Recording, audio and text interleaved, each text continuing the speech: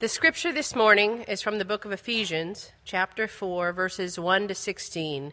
Hear the word of the Lord. As a prisoner for the Lord, then, I urge you to live a life worthy of the calling you have received. Be completely humble and gentle. Be patient, bearing with one another in love. Make every effort to keep the unity of the Spirit through the bond of peace. There is one body and one Spirit, just as you were called to one hope when you were called, one Lord, one faith, one baptism, one God and Father of all, who is over all and through all and in all. But to each one of us grace has been given as Christ apportioned it. This is why it says, when he ascended on high, he took many captives and gave gifts to his people. What does he ascended mean, except that he also descended to the lower earthly regions? He who descended is the very one who ascended higher than all the heavens in order to fill the whole universe. So Christ himself gave the apostles, the prophets, the evangelists, the pastors, and teachers to equip his people for works of service, so that the body of Christ may be built up until we all reach unity in the faith and in the knowledge of the Son of God and become mature, attaining to the whole measure of the fullness of Christ. Then we will no longer be infants, tossed back and forth by the waves, and blown here and there by every wind of teaching, and by the cunning and craftiness of people in their deceitful scheming. Instead, speaking the truth in love, we will grow to become in every respect the mature body of him who is the head, that is, Christ. From him, the whole body, joined and held together by every supporting ligament, grows and builds itself up in love, as each part does its work. This is God's word. Thanks be to God. Let's pray. Lord Jesus, we ask that now you would open our ears to hear your voice. Lord, you are the one who inspired what is written here. You are the one who can open it to us now, and we ask that you would change us more and more into your image to reflect your beauty and your glory. In your name we pray. Amen. There's a pastor's wife at another church who was teaching a second grade Sunday school class. And one morning, a little boy who was new walked in the door by the name of Josh. And the teacher noticed immediately that Josh had no left arm. And so, as a teacher with second graders, you might be like her, because you know young children just say whatever comes to their minds. And her fear was that one of the other second graders would say something that would embarrass Josh, make him feel awkward, or somehow even hurt him during the morning. So she said the whole hour she was on pins and needles trying to do classroom management so overtly that there was no possibility of any harm by what is said coming to Josh. And then she said at the very end of the class, she ended the way they always did. And without even thinking, she said, okay, class, let's say what we do every week. And they put their hands together and said, here's the church, here's the steeple. And she said once they got to the steeple, she realized, uh-oh. And she was like, I have done what I was trying to prevent from happening all morning long. And before she could interrupt and say anything, she said there's a little girl by the name of Catherine sitting to the left of Josh, who, right as that began, Catherine had reached over and grabbed Josh's right hand with her left and said, hey, Josh, let's do church together. I love that story. It's I think, a beautiful picture, and it's also, there's a lot of wisdom that comes from that little statement of Catherine saying, hey, let's do church together, because we all have brokenness. In many ways, we're all like Josh in the body of Christ. We all have brokenness. We all have inabilities and disabilities. We all have missing parts. And yet there's only one way to do church, and that's together. What we have in the first 16 verses of chapter 4 in Ephesians is Paul talking a lot about how we do church together. Now, sometimes, as you are listening to this passage is broken into 3 or maybe even 4 separate segments where you could get 3 or 4 sermons out of it. And maybe it was not wise on my part, but I kept it all together because there is one big theme. So I may not cover everything, and I may run the risk of information overload. We'll see. I may edit on the fly.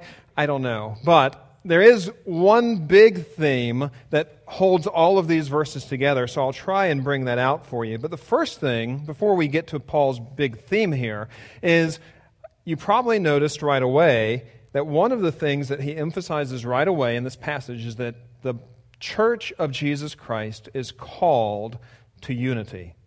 In verse 3, make every effort to keep the unity of the Spirit through the bond of peace. Then he ends the section in that same way, until we all reach unity in the faith and in the knowledge of the Son of God. Paul's saying that unity must be one of our top priorities as a follower of Jesus Christ. Now, we all have different priorities. Our kids, our welfare, health, financial situation, doing our jobs, participating in different things in society. Those are all different priorities. Paul's saying there needs to be one that's front and center for every believer. And that is a priority of the unity of the church of Jesus Christ. And Paul says this isn't just something that I'm telling you to do. This flows out of how the church was created in the first place. And if you've been here for our series going through Ephesians, you know that Paul has said that now in Jesus Christ, a whole new humanity has been created.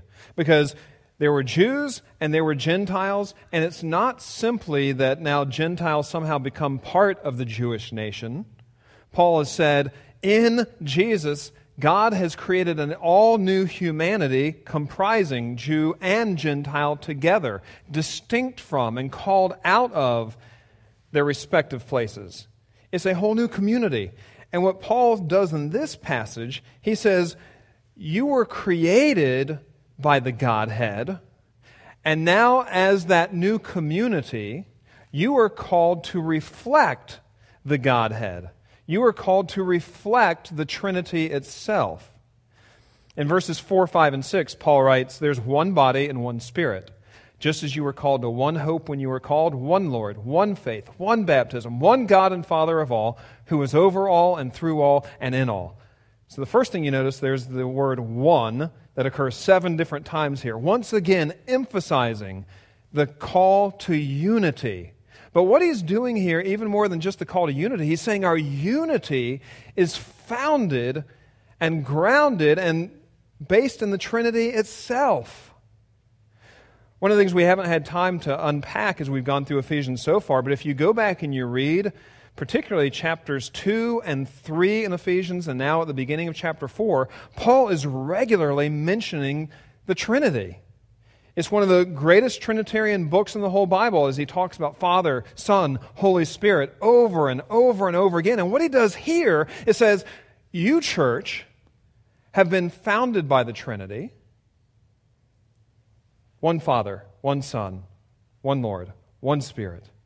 And you now are called to live in such a way that you reflect their relationships. And what he's getting at is, think about the members of the Trinity, Father, Son, Holy Spirit.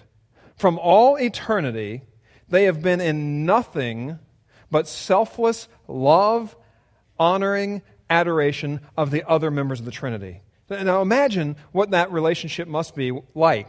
As Father, Son, and Holy Spirit, for all eternity, are calling out the beauty and the wonder of the other members of the Trinity. This is how those relationships have worked from all eternity. If you grasp that, you grasp how devastating it was for Jesus on the cross for him to be separated from his Father, as the Father turned his face away from the Son, because the unity that existed from all eternity is now broken as Christ literally becomes sin on the cross.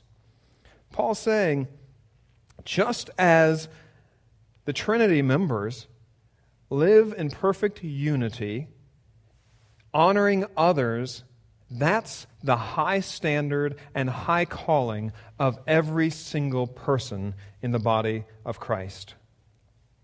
Their self-giving, other-focused way of relating to each other is both an example to us and an expectation of us in how we relate to each other.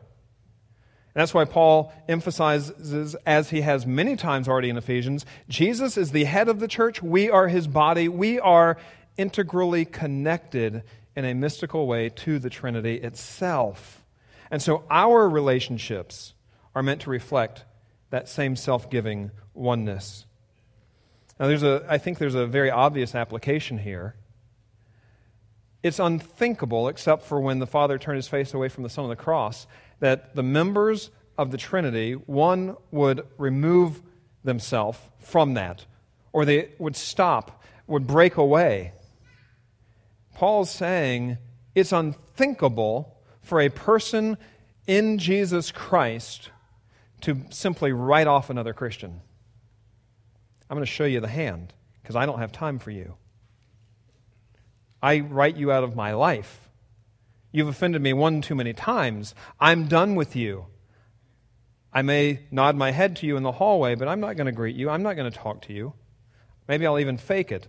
What Paul's getting at is the unity expected, the oneness expected in the body of Christ is meant to be just like the Trinity, and it's unthinkable that a person in Jesus Christ would ever treat another believer that way. Now, I know, you're thinking, but. Yeah, because there are a lot of people inside the Church of Jesus Christ that aren't Christians. Okay, we get that. Also, inside the Church of Jesus Christ, there's a lot of sinners out there. You guys are a bunch of filthy sinners. And so you offend each other. And I am the chief of sinners here. I offend you guys regularly. That's the way it is because we're not perfect. We're all sinners. There's a level playing field here. Everyone has great sin in their life. We all have the capacity to wound each other deeply, but we don't have the luxury to write each other off. Now, I've told you before that when a person becomes a Christian who is a jerk, you know what they are now? A Christian jerk. Because change is really slow. You know what? We're all in Christ Jesus by sanctification getting better year over year. But we very slowly change from Christian jerks into not Christian jerks. And so what happens, we will always offend each other in the body, but our relationships and what Paul's calling us to as members of the new community is to be so committed to each other and to live in such a way that our relationships at some level reflect the beauty of the relationships of the Trinity itself. Like I said in that opening illustration, we all have brokenness. We all have inabilities and disabilities. We all have missing parts. But Paul's saying there's only one way to do church, and that's to do church together. So, now you may be wondering, why is this unity so important? And this gets us to Paul's main theme. That is why I believe he writes all 16 of these verses. And here's his main theme. Maturity comes through unity, and we will remain spiritually immature unless we strive for unity in the church.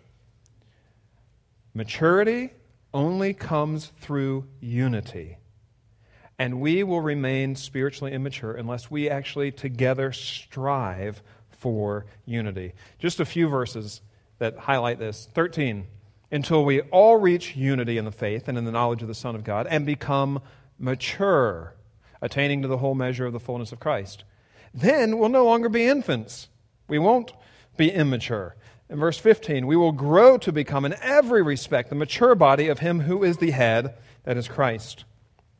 Paul stresses unity because our unity is going to determine our maturity. And what Paul does here, he's not emphasizing each one of us as individuals growing up. He's emphasizing us as collective members together, making up the Church of Jesus Christ, growing together in unity and maturity. And so what that means is this, is that how well I am committed to each one of you and seek unity within this place determines how much we grow together spiritually. But this isn't just on me or any one of the other pastors or any other staff member. It applies to every single person in the church. How well you are committed to everyone else in the body of Jesus Christ and seek unity in this place determines how much we together will grow up into spiritual maturity.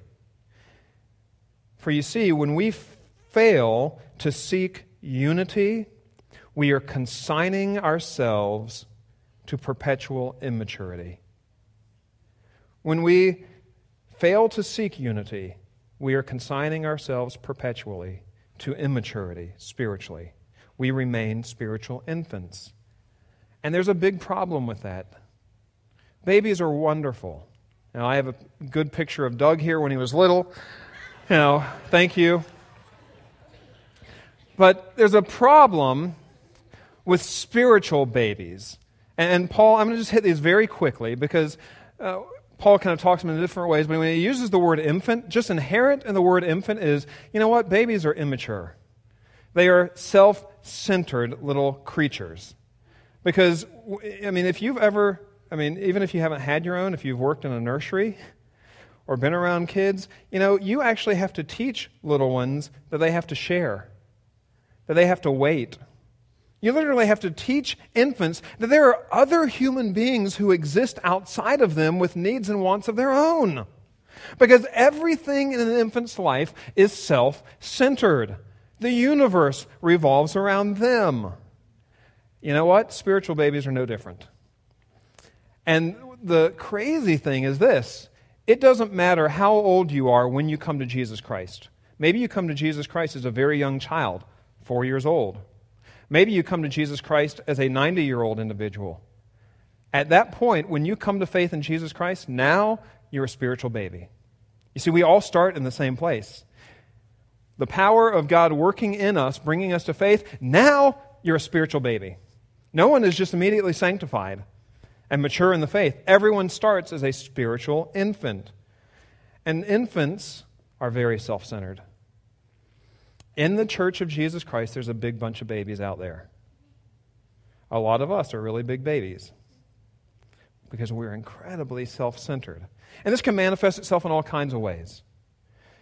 Thinking that the gospel is just to serve you and meet your needs is a sign that you're very self-centered. Thinking that the community is here to serve you rather than you serving the community is a sign that you're very self-centered. Means you're a spiritual baby. When you can't forgive someone else, or you view that everything that's spoken or done is somehow related to you, that's a sign of great spiritual immaturity rooted in self-centeredness, because the world revolves around you. I've told you this before. Preaching brings out every idol in a person's life. And one of those idols is it's really tempting to try and do something that makes it so that you think about the person speaking in a certain way. Whether the person speaking wants you to think of them as smart or funny or witty or whatever. There's just idol upon idol upon idol. Those who preach coming from that vantage point, and I've done this, I'm so far beyond that now. But those who do that, you know what? You are living out a spiritual immaturity because it's not about serving the body, it's more about promoting self. Spiritual infanthood can creep up in all kinds of ways in people's lives. Spiritual babies are immature. You can't stay that way. Spiritual infants also are easily confused and influenced. This is why Paul says that you are tossed back and forth by the waves. If you don't believe me, go and spend a morning in our nursery, and you can see within the span of 10 short seconds an infant moving from excitement to boredom to full-on anger and frustration in 10 seconds. And so you're constantly trying to manage that. Spiritual infants are the same way. We toss back and forth with the wind and the waves. And the way this comes up is you're always looking for the next big thing that's going to meet your need. I'm going to go to this retreat. I'm going to go to this conference. I'm going to go to this concert. I'm going to have this moment in church. And when you're looking for that and it doesn't happen, and then you say, well, I'm moving on, it's a sign of spiritual immaturity, of you being tossed back and forth by the waves and by the wind. And if you just are always looking for some spiritual high by an experience, that's a sign that you live being tossed back and forth. Because if it doesn't happen, then you swing low. Babies also, spiritual infants, lack discernment. That's why Paul says, You're blown here and there by every wind of teaching and by the cunning and craftiness of people in their deceitful scheming. Know this. Not everyone who purports to open God's word to you is telling you the truth. You realize there are some people who do the work of ministry simply to make money. And you can go to the extremes of televangelists and things like that, but it's not just limited to extremes. And you need to know that there are plenty of wolves in sheep's clothing who will purport, and often the way you can discern, you have to listen. You have to know God's word well to discern what is true and right. And infants can't. You can take an infant, and they don't necessarily know the difference between squished peas and squished poison. They both taste nasty. And an infant can't discern that you're killing me by giving me the poison. They think you're killing them by giving them the peas. Spiritual infants are the same way. They don't necessarily have the faculties to discern what is nourishing to them and what is breeding spiritual death in them. And we could go on with all kinds of examples of what breeds spiritual death, but this is why Paul is saying, in the church of Jesus Christ, there's a lot of spiritual infants out there. You can't stay that way. And we have to grow up together. And I think one application to this is don't be surprised when spiritual immaturity hits you in the face from somebody else. Most likely, your own spiritual immaturity is hitting somebody else in their face. And so that's why Paul knows the church is full of a bunch of broken people, and we're seeking to grow up together, but that will only happen well when every person within the church is committed to unity. Because unity is the number one factor that will impact our maturity together. Now, okay, that's a lot. Paul now, because there's a lot of things I haven't talked about and I'm not even going to. I may not talk about some of your favorite verses from this passage, but what he does is he gives multiple different ways that the church of Jesus Christ can build and foster unity and maturity. I'll just mention it to you, but won't go into it a lot. The first one is using your spiritual gifts. Verses 7 through 13 is a very technical passage of Scripture. Very confusing, particularly verse 9. Verses 7 and 8 read this way, "But to each one of us grace has been given as Christ apportioned it. This is why it says, when he ascended on high, he took many captives and gave gifts to his people." What Paul's saying in 7 through 13, so you can go and study this and unpack it on your own, is that every single person in the church of Jesus Christ, now that you're his and made part of this new community, he has given you not only the gift of Holy Spirit, he's given you spiritual gifts that you are called to use for the sake of the unity and the maturity of the body of Christ. That's what 7 through 13 are all about. And he talks about pastors and teachers and apostles and prophets. That's not an exhaustive list. Every one of you in Jesus Christ has been gifted. And Paul's saying, use your gifts for unity and maturity. He also, at the beginning, says, I urge you, live a life worthy of the calling you've received. You've been called into this new community founded by the Trinity. Walk worthily. And here's how you do that. Be completely humble and gentle. Be patient, bearing with one another in love. It's not without reason that Paul lists humility first. It's actually quite significant that he lists humility first, because humility in the body of Jesus Christ always engenders unity. Humility always engenders unity. And what Paul's doing with this list of 4 things here is he's calling us to a radically gracious behavior that we show to each other. Chrysostom, one of the early fathers of the church, used to say that the greatest divider of the church is pride. You get a lot of proud people in the church of Jesus Christ, and it's going to divide the church like crazy. Now, imagine with me for just a minute if Stonebridge, and this applies to every church of Jesus Christ around the world, imagine if everyone in the church lived out every single day with the same spirit of Jesus when he washed the disciples' feet.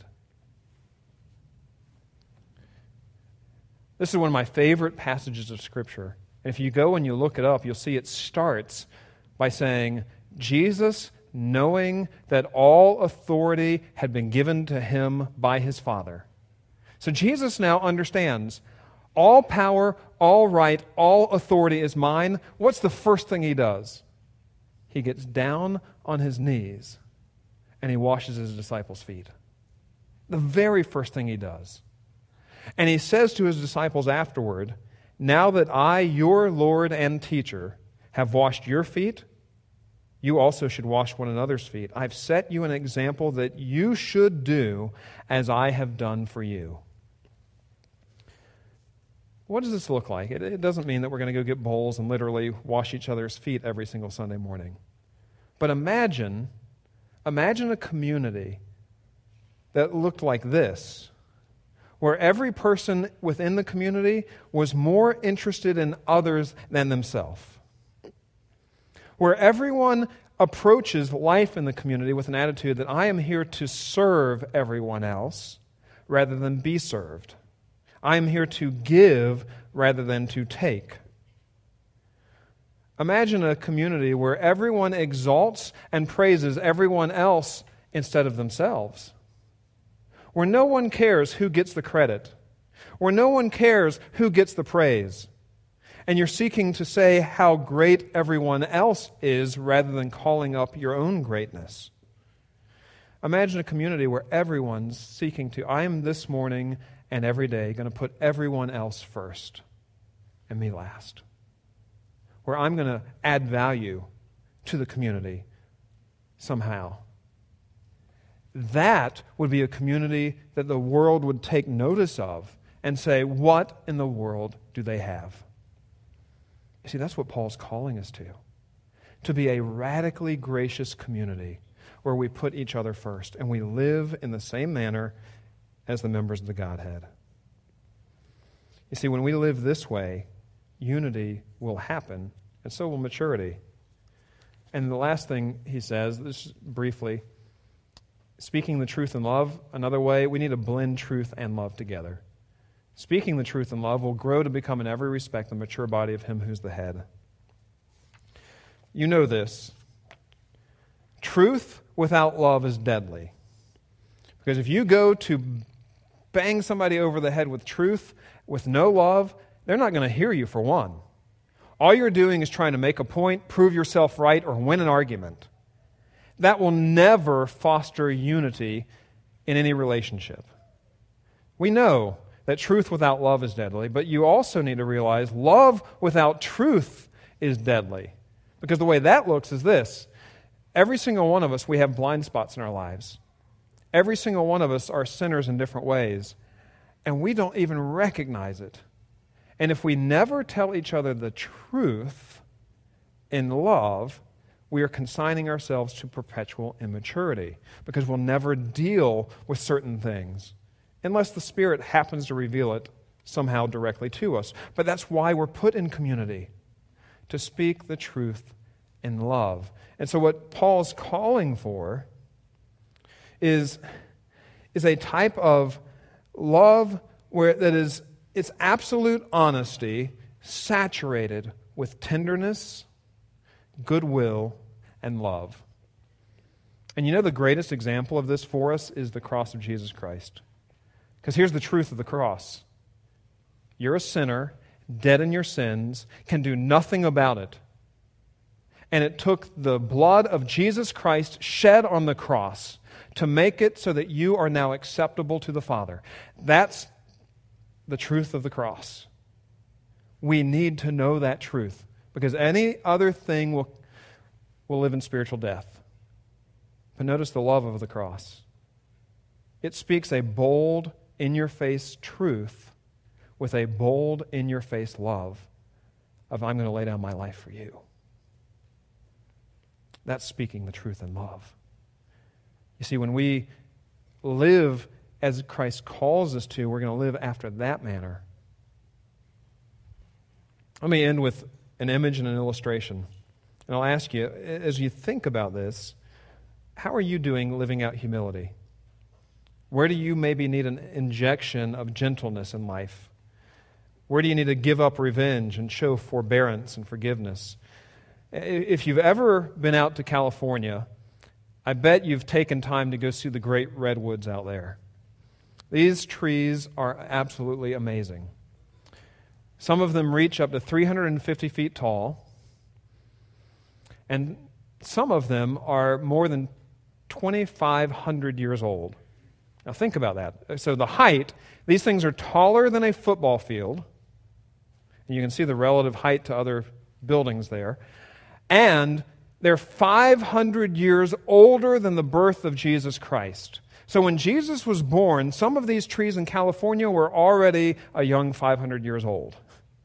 They're amazing trees. And you go out there and you're blown away by the enormous size of them.